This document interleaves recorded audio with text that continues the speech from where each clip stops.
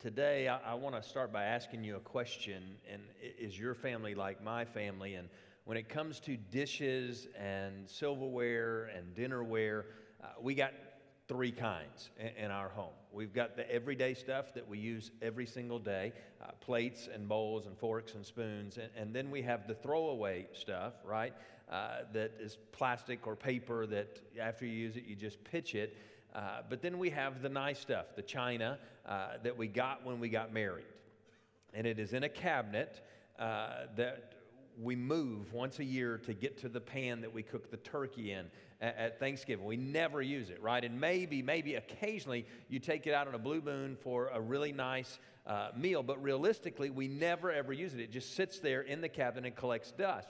And in fact, when you go out to eat, one of the tells about the restaurant that you're at is how much silverware they give you, right? Because the more silverware, the fancier the place. You don't get one fork, you get two forks, right? And in fact, I remember the first time as a child that my dad took us to Steak and Ale. Anybody remember that place, Steak and Ale? That was fancy in Louisiana, and because it was a step up from Western Sizzling. And we went to Steak and Ale, and I remember looking at that. I was probably about 8 or 9 years old, and I looked at it and thought, two forks. I couldn't believe it because this guy was so on top of things, he knew I was going to drop one. And so he already had one laying there for me. And in fact, some places are so fancy they give you too much silverware, right? That you sit down and you look at the forks and the spoons and you think, I'm never going to use all of that, right? I'm not that hungry. I don't need that much silverware. I took Ben, my youngest boy, just a few weeks ago to a place like that. And we had these conversations, just the two of us, and we were sitting there eating, and he looked at all of the silverware and he thought, this is nice. And this is what life was supposed to be like. But at home, you put the plate down, and the fork and the knife and the spoon are all on the same side of the plate. But at fancy restaurants, they got forks on one side, right, and knives on the other side. And then there's some weird forks that we don't know exactly what they're for. I've been to places, you've been to places, right, so fancy that they put forks in front of the plate, right, and not just on the sides. And I say all of that today to say to you, there's a difference between ordinary and extraordinary. And that you have ordinary and everyday utensils that you use at home, and then there is extraordinary. And when you have an extraordinary meal, you expect extraordinary utensils, right? And this can get really, really awkward if you don't know what to do with all of them, right? And you don't know which one is used for what, but there's a place in the Bible where Paul talks about all this. He really does discuss all of these things. And Paul knows all of the etiquette, and he knows all about the utensils in fancy homes. If you got your Bible, turn over to 2 Timothy in chapter 2. That's where we're going to go today, 2 Timothy chapter 2. And Paul is writing this letter as an older pastor. And now he is writing to Timothy, this younger pastor. In fact, Paul hired Timothy to be the pastor at the church at Ephesus. And now he is pastoring this church as a young man, and he writes him a couple of letters, maybe more, but we have two in the Bible, 1 Timothy and 2 Timothy, and he is teaching him. He is mentoring him in what it means to be a good or a godly pastor. And he's telling him, Timothy, I know it's tough. I know pastoring is difficult. I know you've got some critics, right? And I know you've got some problems in the church, but don't let anyone look down on you because you are young. And he says, Timothy, you may feel ordinary, but God's going to do something extraordinary in you, and he's going to do something extraordinary in your church. And so let's start reading. Let's look over Paul's shoulder to Timothy as he's writing to him, and look in verse 20. And it says, in a wealthy home, some utensils are made of gold and silver, and some are made of wood and clay. And he's basically saying, and Timothy, let me guess which one you feel like most of the time. Most scholars believe that in this big home or this wealthy home that Paul is talking about, he's referring to the church, and the local church and the global church. And in this big home, there are some things made of gold and silver, and there are some made of wood and clay. And sometimes we feel like gold and silver, and sometimes we feel like a plastic spork. Right? And there are times when we feel like $1 million, and there are times when we feel like the bank account is completely empty. And Paul is reassuring us here that it is not about how we feel. That it's not about our status, it's not about our class position, it's not about our ability, it's not about our ethnicity. There's something deeper going on. And Paul is coaching Timothy here. And if you feel ordinary, and if you feel like a plastic fork at times, that's okay, because God wants to do something extraordinary through you. And he's speaking to Timothy. And listen, I want you to hear me today as I say to you, he's not waiting for extraordinary people. He's looking for ordinary people who are willing. And it is the willing that God chooses to do extraordinary things through. And so let's keep reading. He says, some are for noble purposes and some are for ignoble. There's multiple translations of that particular verse, and we'll talk about that in a minute. Some translations say some are used for everyday use, which is an okay translation, but it's not the best translation in my opinion. Other translations say some are used for honorable use, some are used for dishonorable use. I think that's a better translation of what's happening in the Greek there. And some of you women, you watch these cooking shows, right? And some of you men do too. I've known to watch a few of them when football is not on. But you've noticed, or I've noticed, one of the things that happens in those cooking shows is she or he will have this bowl. It's called the trash bowl or the garbage bowl, right? And so they're cutting up all these vegetables or leftovers or meat or whatever. They trim the fat and they throw all of this in this garbage bowl. And when they're done cooking, they toss the whole thing.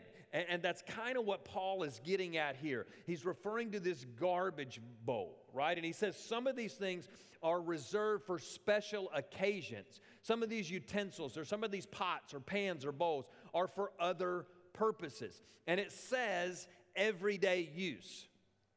But it really means something else than that. That they're not used for eating. These utensils are used a couple of hours later. Are you tracking with me? And do you understand what it is that Paul is trying to communicate here? I'm trying to be diplomatic about it, as are the Bible translators, because they say everyday use or dishonorable use, when what Paul means is toilet. What Paul is talking about here is a toilet. And he's saying some of these are used as toilets. That's what he's talking about. And there was a time where that was true, right? Where you used a pot to go in. I don't know if this is the origin of the phrase, he doesn't have a pot to pee in.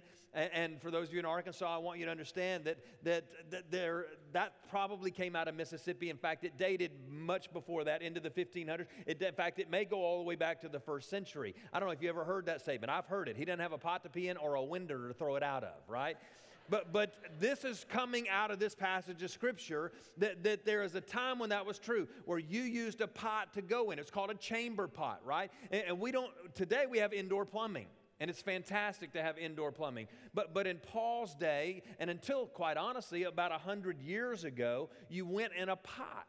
And that's the picture that Paul is using here, and that's the word picture that's playing out in this illustration he's using with Timothy. And here's the deal. It's not what the pot is made of that counts. Let's say you come over to my house, and let's say we were going to have a party at my house, and you showed up early, and you said, hey, Alex, is there anything we can do to help? Really, honestly, you wouldn't say that. You would say, Meredith, is there anything that we can do to help? In fact, you would probably encourage me. Alex, you should ask your wife if there's anything you can do to help. But if you were at my home and I said to you, sure, we need a bowl to put the punch in. And I've got two to choose from. Now, the first one's kind of used and beaten up and scratched, but it works. And the second is very decorative and ornate and really, really nice looking. Which one do you use? Now, let me tell you a little bit more about these two bowls. Okay, the first one has never left my kitchen. And it's washed every single time we use it. And we clean it every single time that it's used. And that's what we're kind of referring to here. But the second one is an ancient chamber pot. It was used for people to go to the bathroom in. It looks nice, but it's not so nice now, is it? And who wants to use this one for the punch, right? That's the idea that Paul is trying to drive home in this passage of Scripture as he's speaking to this younger pastor, Timothy. Now, let's keep reading in verse 21. He says, if you keep yourself pure, you will be a special utensil for honorable use. In other words, no matter what kind of pot you are, gold and silver or wood and clay, as long as what is inside of you is pure, then you will be clean. You can be a nice fancy pot and full of, right, bad stuff. But you can even look like an ordinary pot. And if you stay pure, you will be ready for the use of God. You'll be ready for the use of the Master. That's the difference, by the way, between living an ordinary life and an extraordinary life. If you want to be anything but ordinary, one of the secrets, hear me, is purity. Which is the whole point of Paul's message to Timothy. Timothy, you want to be used for something special. I want you to stay pure. But it's so hard to stay pure, isn't it? Especially in our culture. I mean, come on. We live in a real world that is after our purity. And the illustration that I could think of here, several months ago, I mentioned to you that when we opened up the pool for the springtime, we did it early and we had closed it down perfectly in the fall and closed it down before any of the leaves fell into it. And so there were bushels and bushels of leaves on top of this cover. And me and Meredith and the boys were undoing this cover and pulling it back, and the water was clear. After all winter, the water in the pool was clear, and we got to the very end of the pool, just 3 feet from the end of the pool, and the boys let go. Ben let go is what Eli's trying to say right there on the front row. And all of these leaves dumped into the pool. Now, I confess to you that there were some things I said in that moment to my son. In fact, I looked at them and said, you just need to go around the corner and let me be mad for a few minutes so that you're not the object of the wrath that is about to happen. Just go. And so they went and they had a huddle, and I'd explained to you how Meredith is huddling them and saying, was that Dad's fault? And Ben goes, no, it's mine. And she said, let's not tell him. And this whole conversation was playing out. But what I haven't told you about are the weeks following that. That we, for weeks, netted leaves out, vacuumed leaves out, over and over and over. You vacuum the trash, and we're getting all that stuff out of the pool. But as you take the water to the place where they check the water, one of the things they found is the nitrates are way out of whack. And what nitrates are is food for the algae. Now, we've been through this one summer before, where if you don't get the nitrates right, you will battle it all summer long. And it's not a pleasant experience. It's a battle all summer long to keep algae out of your pool. So we got to get it right. Well, our pool is one of the pools you just can't empty all the water out of it because you could have a real problem. And so I said, what do we do? They said, well, you drain about 1/3 of the water, and then you fill it all the way back up. And then you bring the water back to us. So we did that. The nitrates moved just a hair.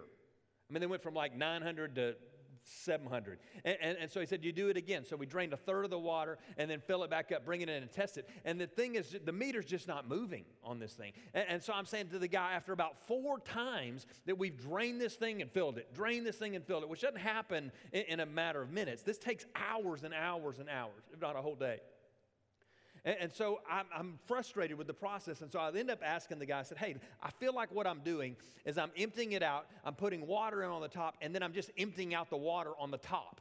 Because the skimmer is sucking the water from the top. I feel like I'm just emptying out the clean water. Should we pull from the main drain at the bottom of the pool? And we're having this whole conversation. He said, I understand what you're asking, but that's not how it works. I said, what do you mean? He said, what you're doing is you're diluting it. And then you dilute the whole thing, the number goes down because you put clean water in it, and then you empty it out, and then you dilute it even more. And he said it's going to take several times. But it is not the way you think, that the water on top is separate from the water on the bottom. It's all mixed together, and you're diluting the impurities in your pool. And the lesson here is this: you just can't empty out your past life. This side of heaven. You can't push erase on the history of your life. You just can't do it, right? You can't just pretend that all that stuff didn't happen and all that stuff's not there any more than you can build a time machine and fix it all. You can't do it. And many of you struggle with the whole thing of purity and the whole idea of purity because you are all or nothing people. And you think that unless you can get all that bad stuff out of your life altogether, that God doesn't have any use for you. But I want you to understand that's not true. You need a better understanding of what it means to be pure biblically. What is true purity? What does it really, really mean? And here's the deal. Going from ordinary to extraordinary involves you understanding 2 things. And I want you to write these down today. And here's the first one. It's not what you are made of, but what you are made for. Let me say that again. It's not what you are made of, it is what you were made for. Purity is not about the type of material that you're made of, gold, silver, or wood, in this illustration that Paul is giving Timothy. It's what you are made for. What's your purpose? Paul says some things were made for honorable use and others for dishonorable use. Some are used for noble, some ignoble, right? That's a good old English word there, ignoble, right? And some of us are used for common things. Some of us are used for uncommon things. In this whole illustration, he's saying some of these utensils are used for common, some are used for the bathroom. And it didn't really matter what these pots were made of. What mattered is what they were made for. Whether or not you wanted to use them had little to do with what the material they consisted of was, and it had much more to do with what had been done with them in the past. And it's not whether you're rich or poor, high class or low class, ordinary or not. It's not about what job you have or how much money you have. It's not about any of that. It's not what the world says you're made of, but what God has for you. That's what he's trying to communicate. Now look at verse 21. He says, if you keep yourself pure, you will be a special utensil for honorable use. Your life will be clean. That word, keep yourself pure, and this honorable use, the word there is translated in some of your Bibles as holy.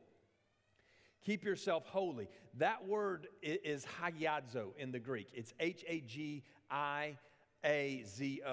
long O, right? And it means holy or separated or set apart. And it literally means to set apart for the worship of God, to set apart for the service of God. And it's in the perfect tense, which speaks to two things in the Greek, okay? And if you really want to dive into this, you ought to write these two things down that the perfect tense refers to. The first one is a past action. The second one is a present practice. That's what the perfect tense talks about. And so in this particular Bible verse, the present tense is pointing to a past action separating him from the world or us from the world. And secondly, a present practice of maintaining that separation. Now, I want you to think through that for a second. A past act of separating us from the world and a present action of maintaining that separation from the world. That's why Paul says in Philippians chapter 2 to work out your salvation. The perfect tense there is referring to the fact that the salvation is done on the inside of the child of God, in your spirit man. That has been done. You have been made holy, righteous, pure. Now you work it out. So there is a past action and there is a present maintaining or maintenance of that. And it says, and you will be ready, look at your Bible, and you will be ready for the master. Circle that word master, to use you for every good work. That word master in the Greek is the one with undisputed ownership. Undisputed ownership. That's what God wants in your life and in my life. Undisputed ownership. That we are not flirting with other owners. That we are not flirting with other leaders. We are not flirting with other lords. We have one Lord, the master of masters, right? And God has made you for good work. And God has made you and saved you for extraordinary things. That word ready, you'll be ready for the master's use. It literally should be translated prepared.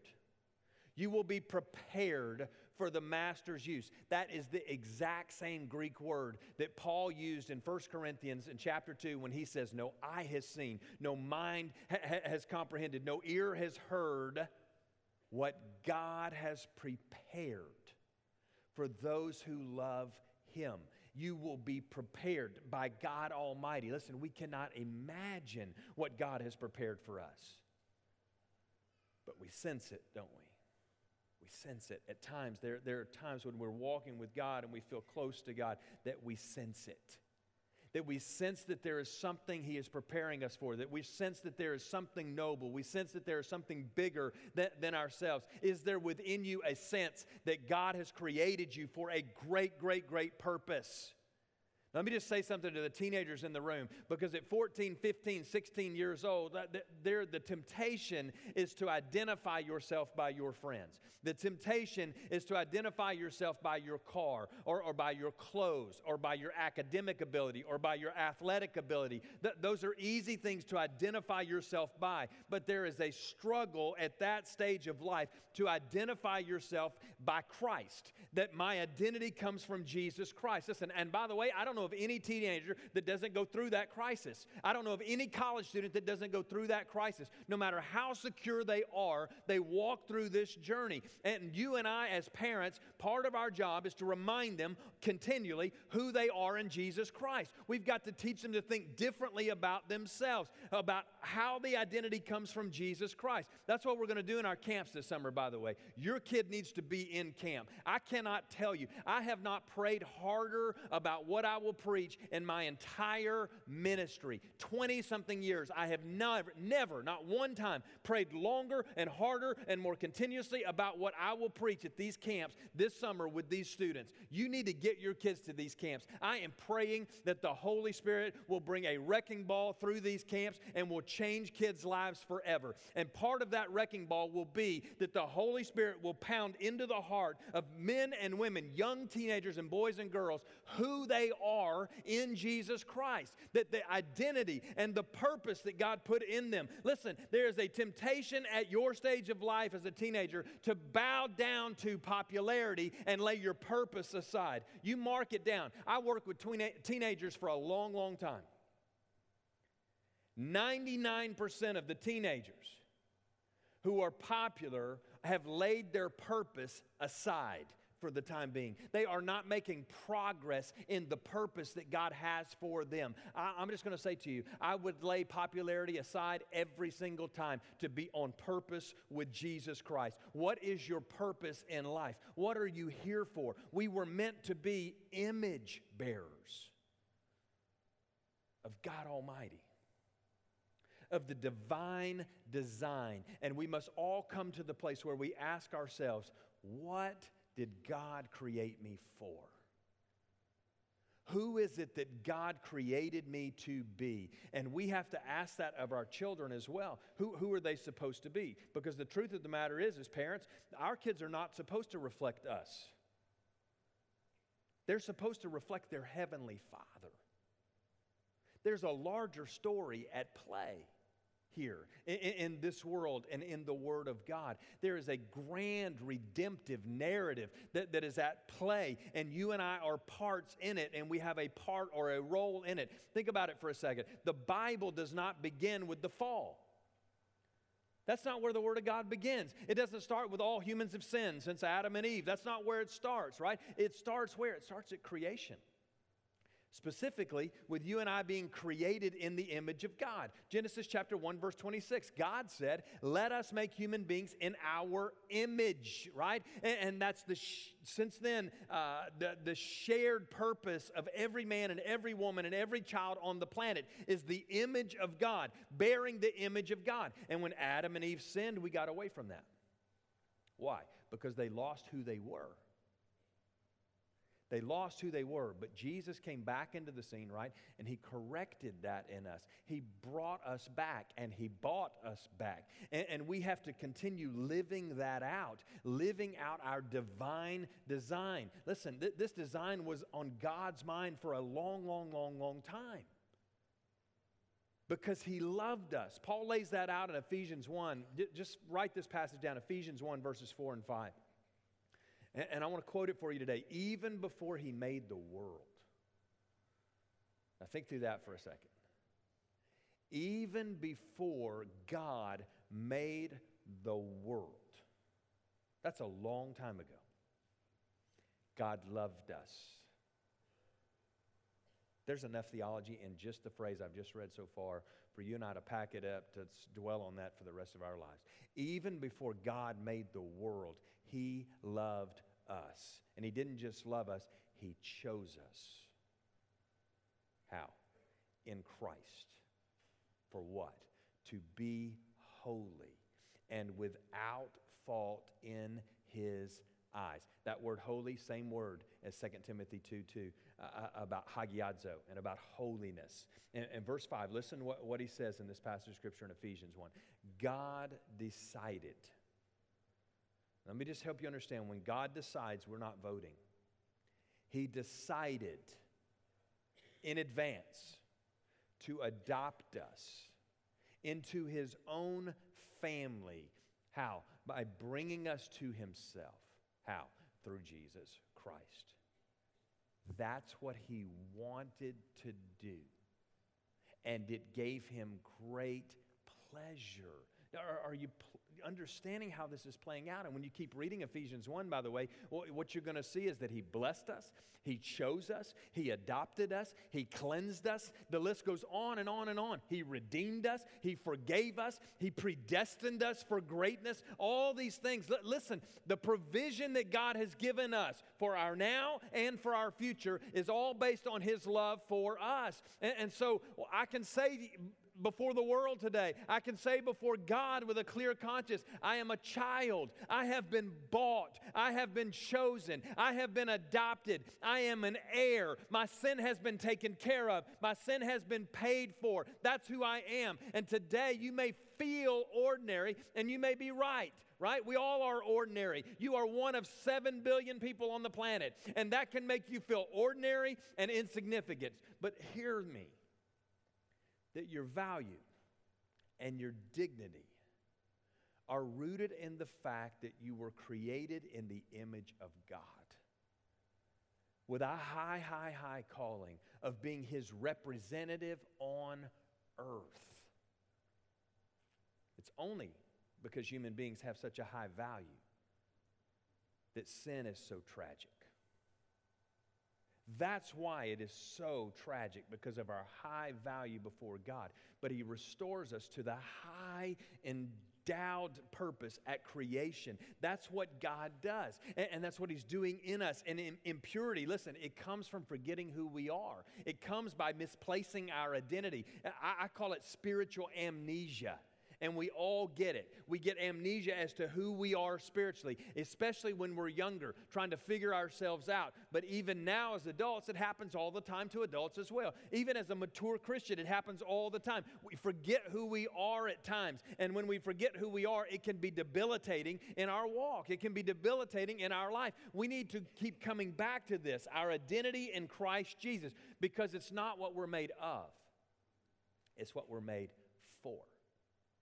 Second aspect of purity I want you to understand today is this. It's not what you're made of, but it's what's in you. What are you made of, right? When you think through what are you made of?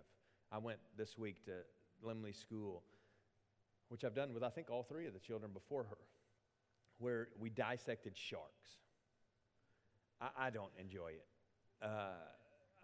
It's really smelly. But I've done it because all the kids want to do it. And there's a stage where the dissection, because the kids get bored and we finish the whole process, that it turns into mutilation.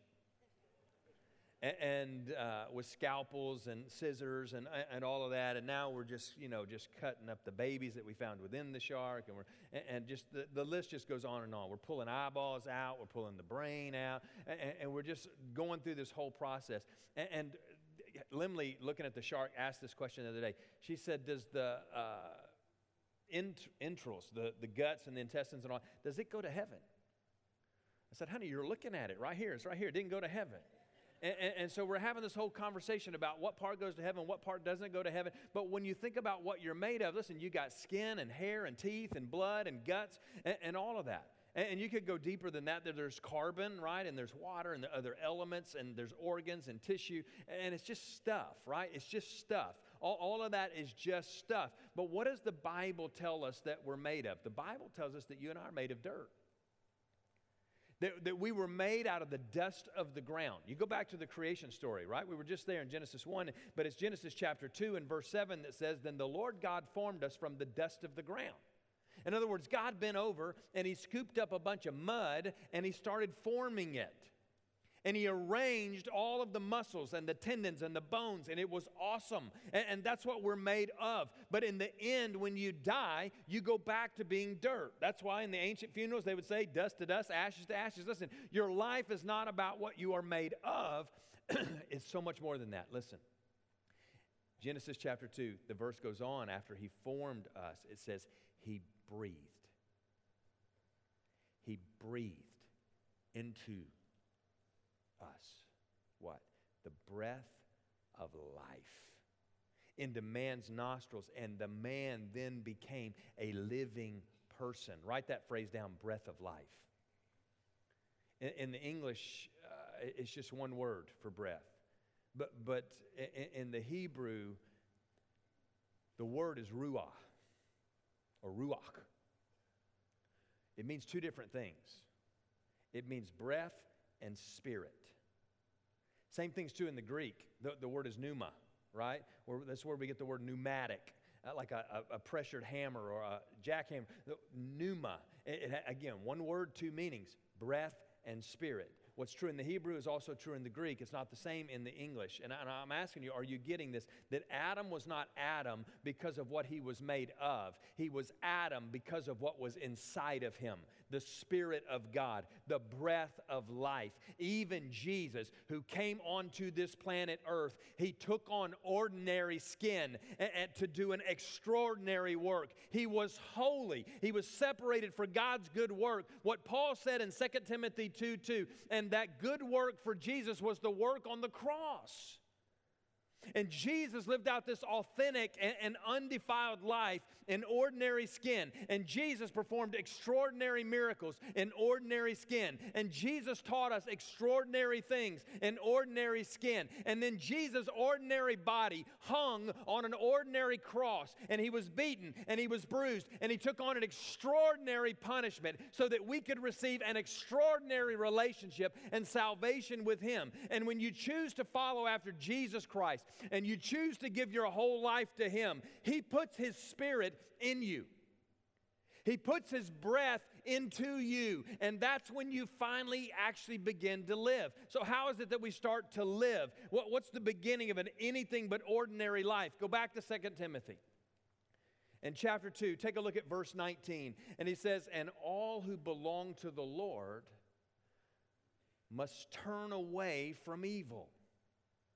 In other words, everyone who confesses the name of the Lord must turn away from evil. Meaning, when you turn away from evil, you are turning to the name of the Lord. Away from evil to the name of the Lord. How many of you have turned away from evil, right? And so the question then, as a child of God who has turned away from evil and turned toward the name of the Lord, why all of a sudden are you living for evil again?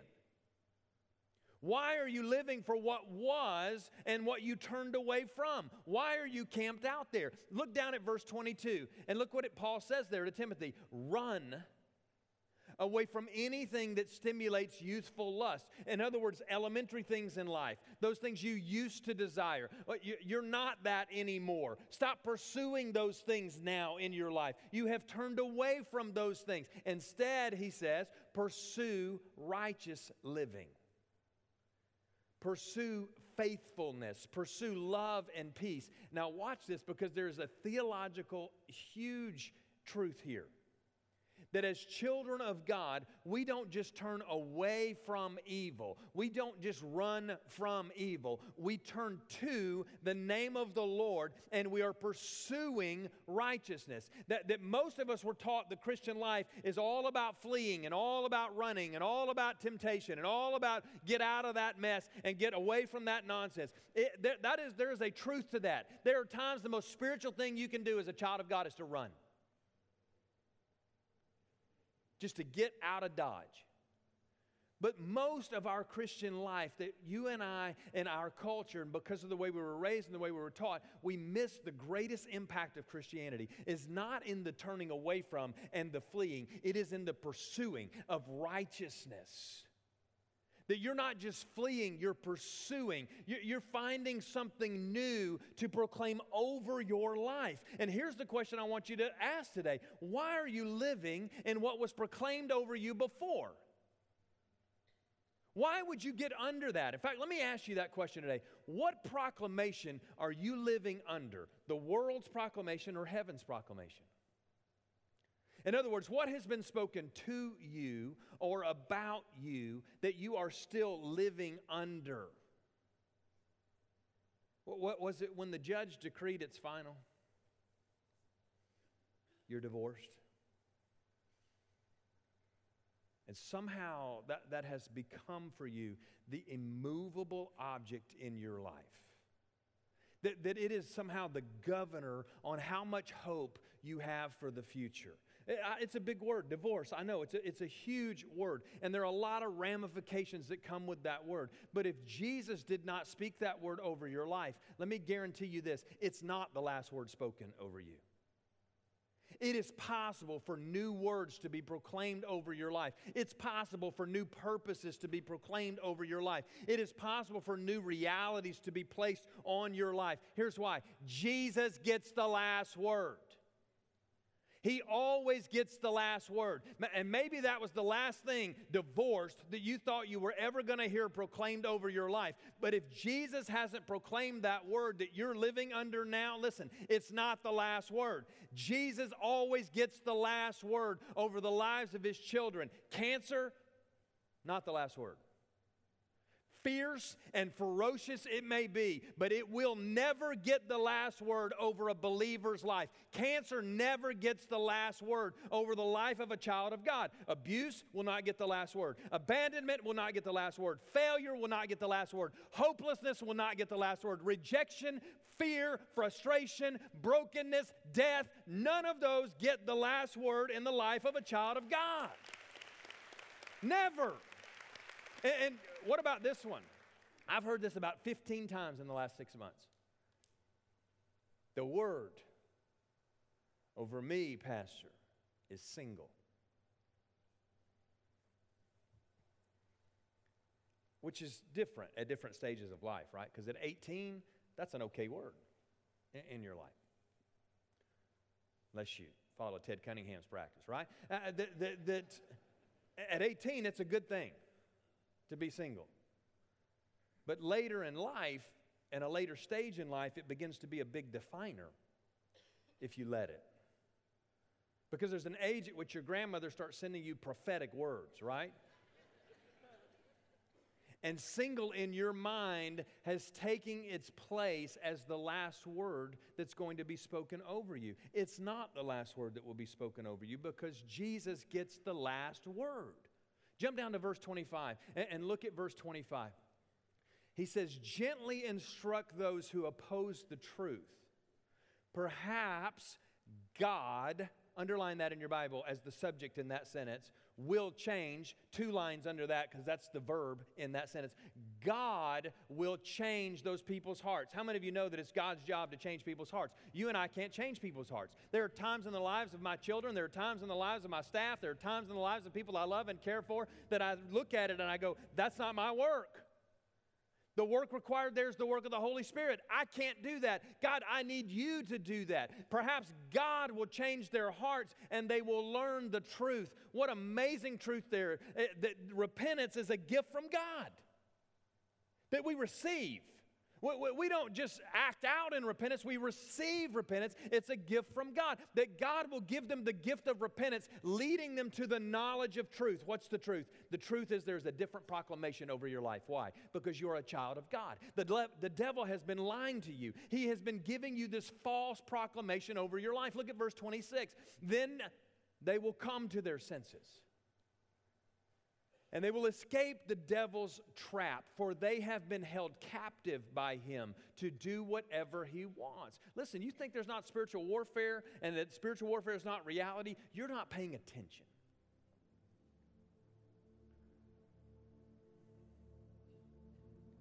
By the way, if I were going to err on this, I would err on looking for a devil under every rock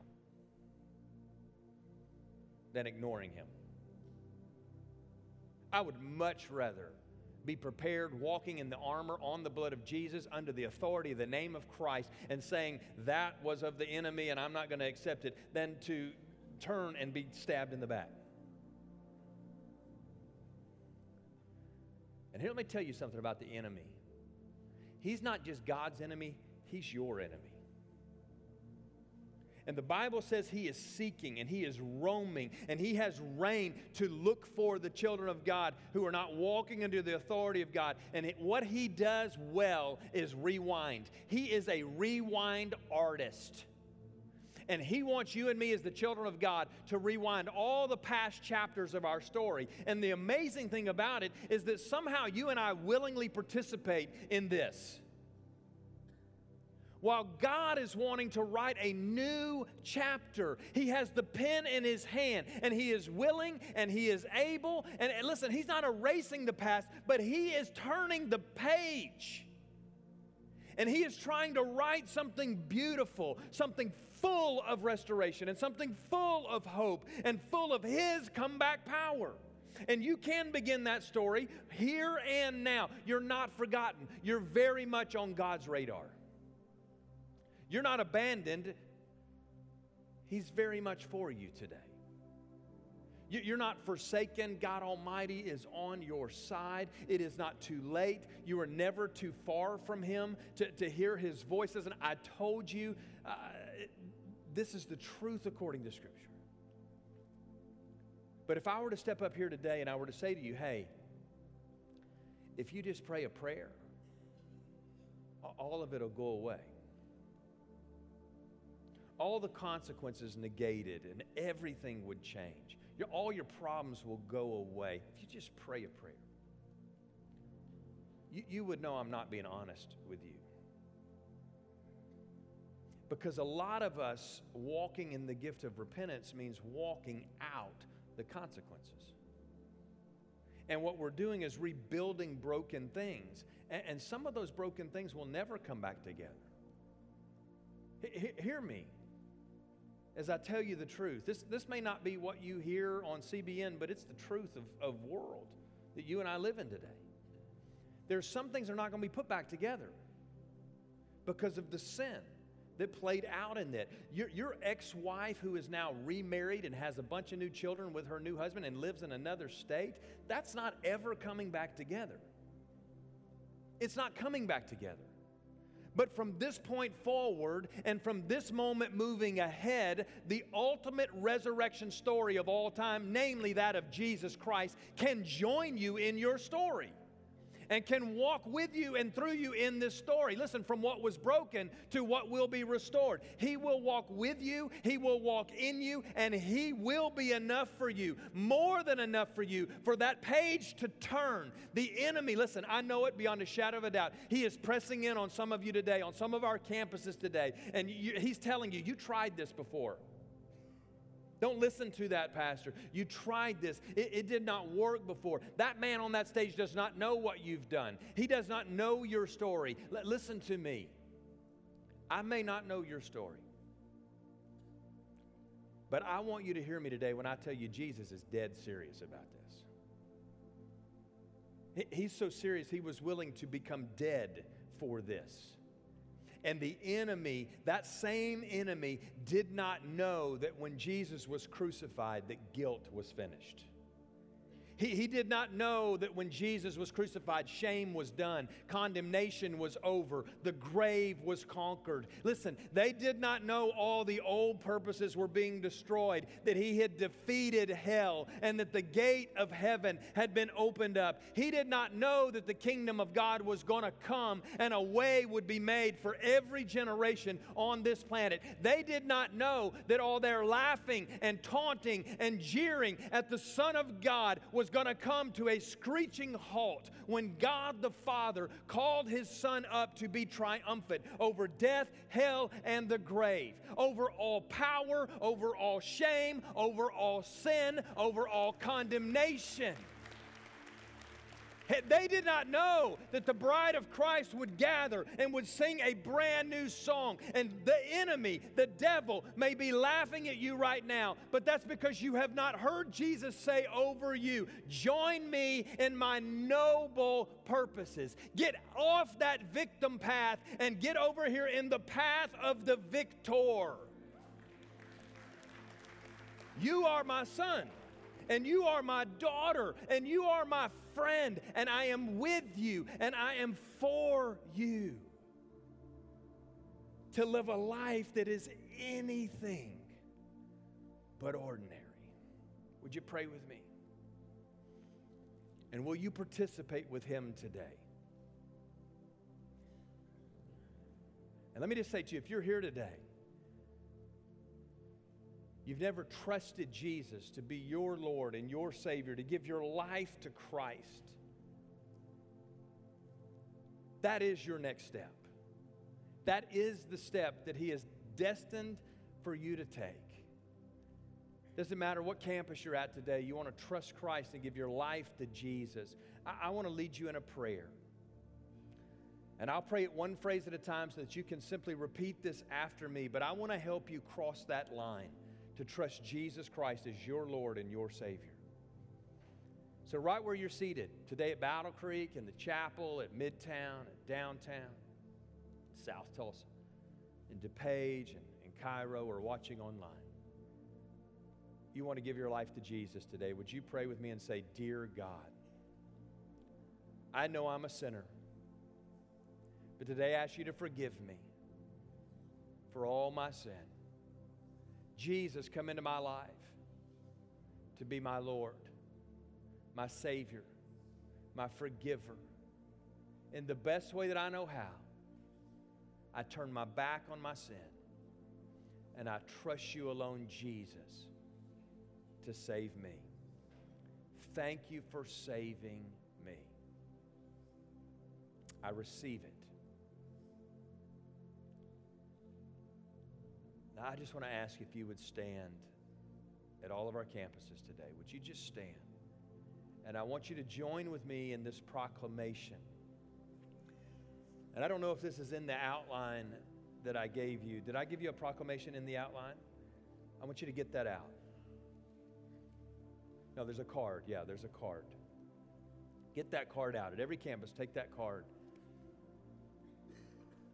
And I want you just to read it. And obviously, I'm going to say my name, and there's going to be male pronouns because it's me. If you're a female, use female pronouns. But I want you to proclaim today the truth on this card. And let's begin by saying, my name is. Okay, here we go. My name is Alex Hamaya. I am the chosen and adopted child of the Most High King. I am an heir to the eternal inheritance waiting for me in heaven. I have been bought and completely paid for by the perfect sacrifice of Christ's own blood and sealed throughout all eternity by God's Holy Spirit. Don't mess with me. Would you speak the proclamation over yourself every day this week? The reason I put it on a card instead of the outline is so that you could have something nice to lay beside your desk or to lay beside your nightstand or to put in the mirror in your bathroom. Now I want you to bow your heads and let me say a blessing over you this morning. And I want you to hear me and I want you to receive this blessing over your spirit this morning. Your Father made you special. He created you and crafted you and designed you. He planned for you. You are no accident. He made you beautiful and beloved. God invested an incredible amount of time and effort and concentration in designing you. He smiled on the day that He created you. He designed you for a spiritual heritage. He has a purpose for you, and I bless you today with everything God designed you to be. I bless you today in knowing the things your Father has called you to know. I bless you today in doing the things that He has called you to do. I celebrate the beauty that God has nurtured in you today.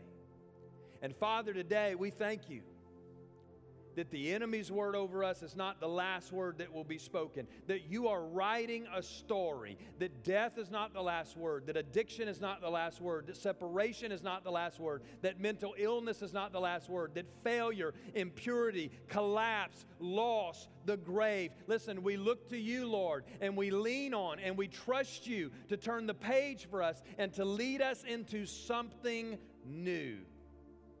in the strong and mighty and matchless name of Jesus, we all pray and say amen and amen. Would you thank the Lord today for truth?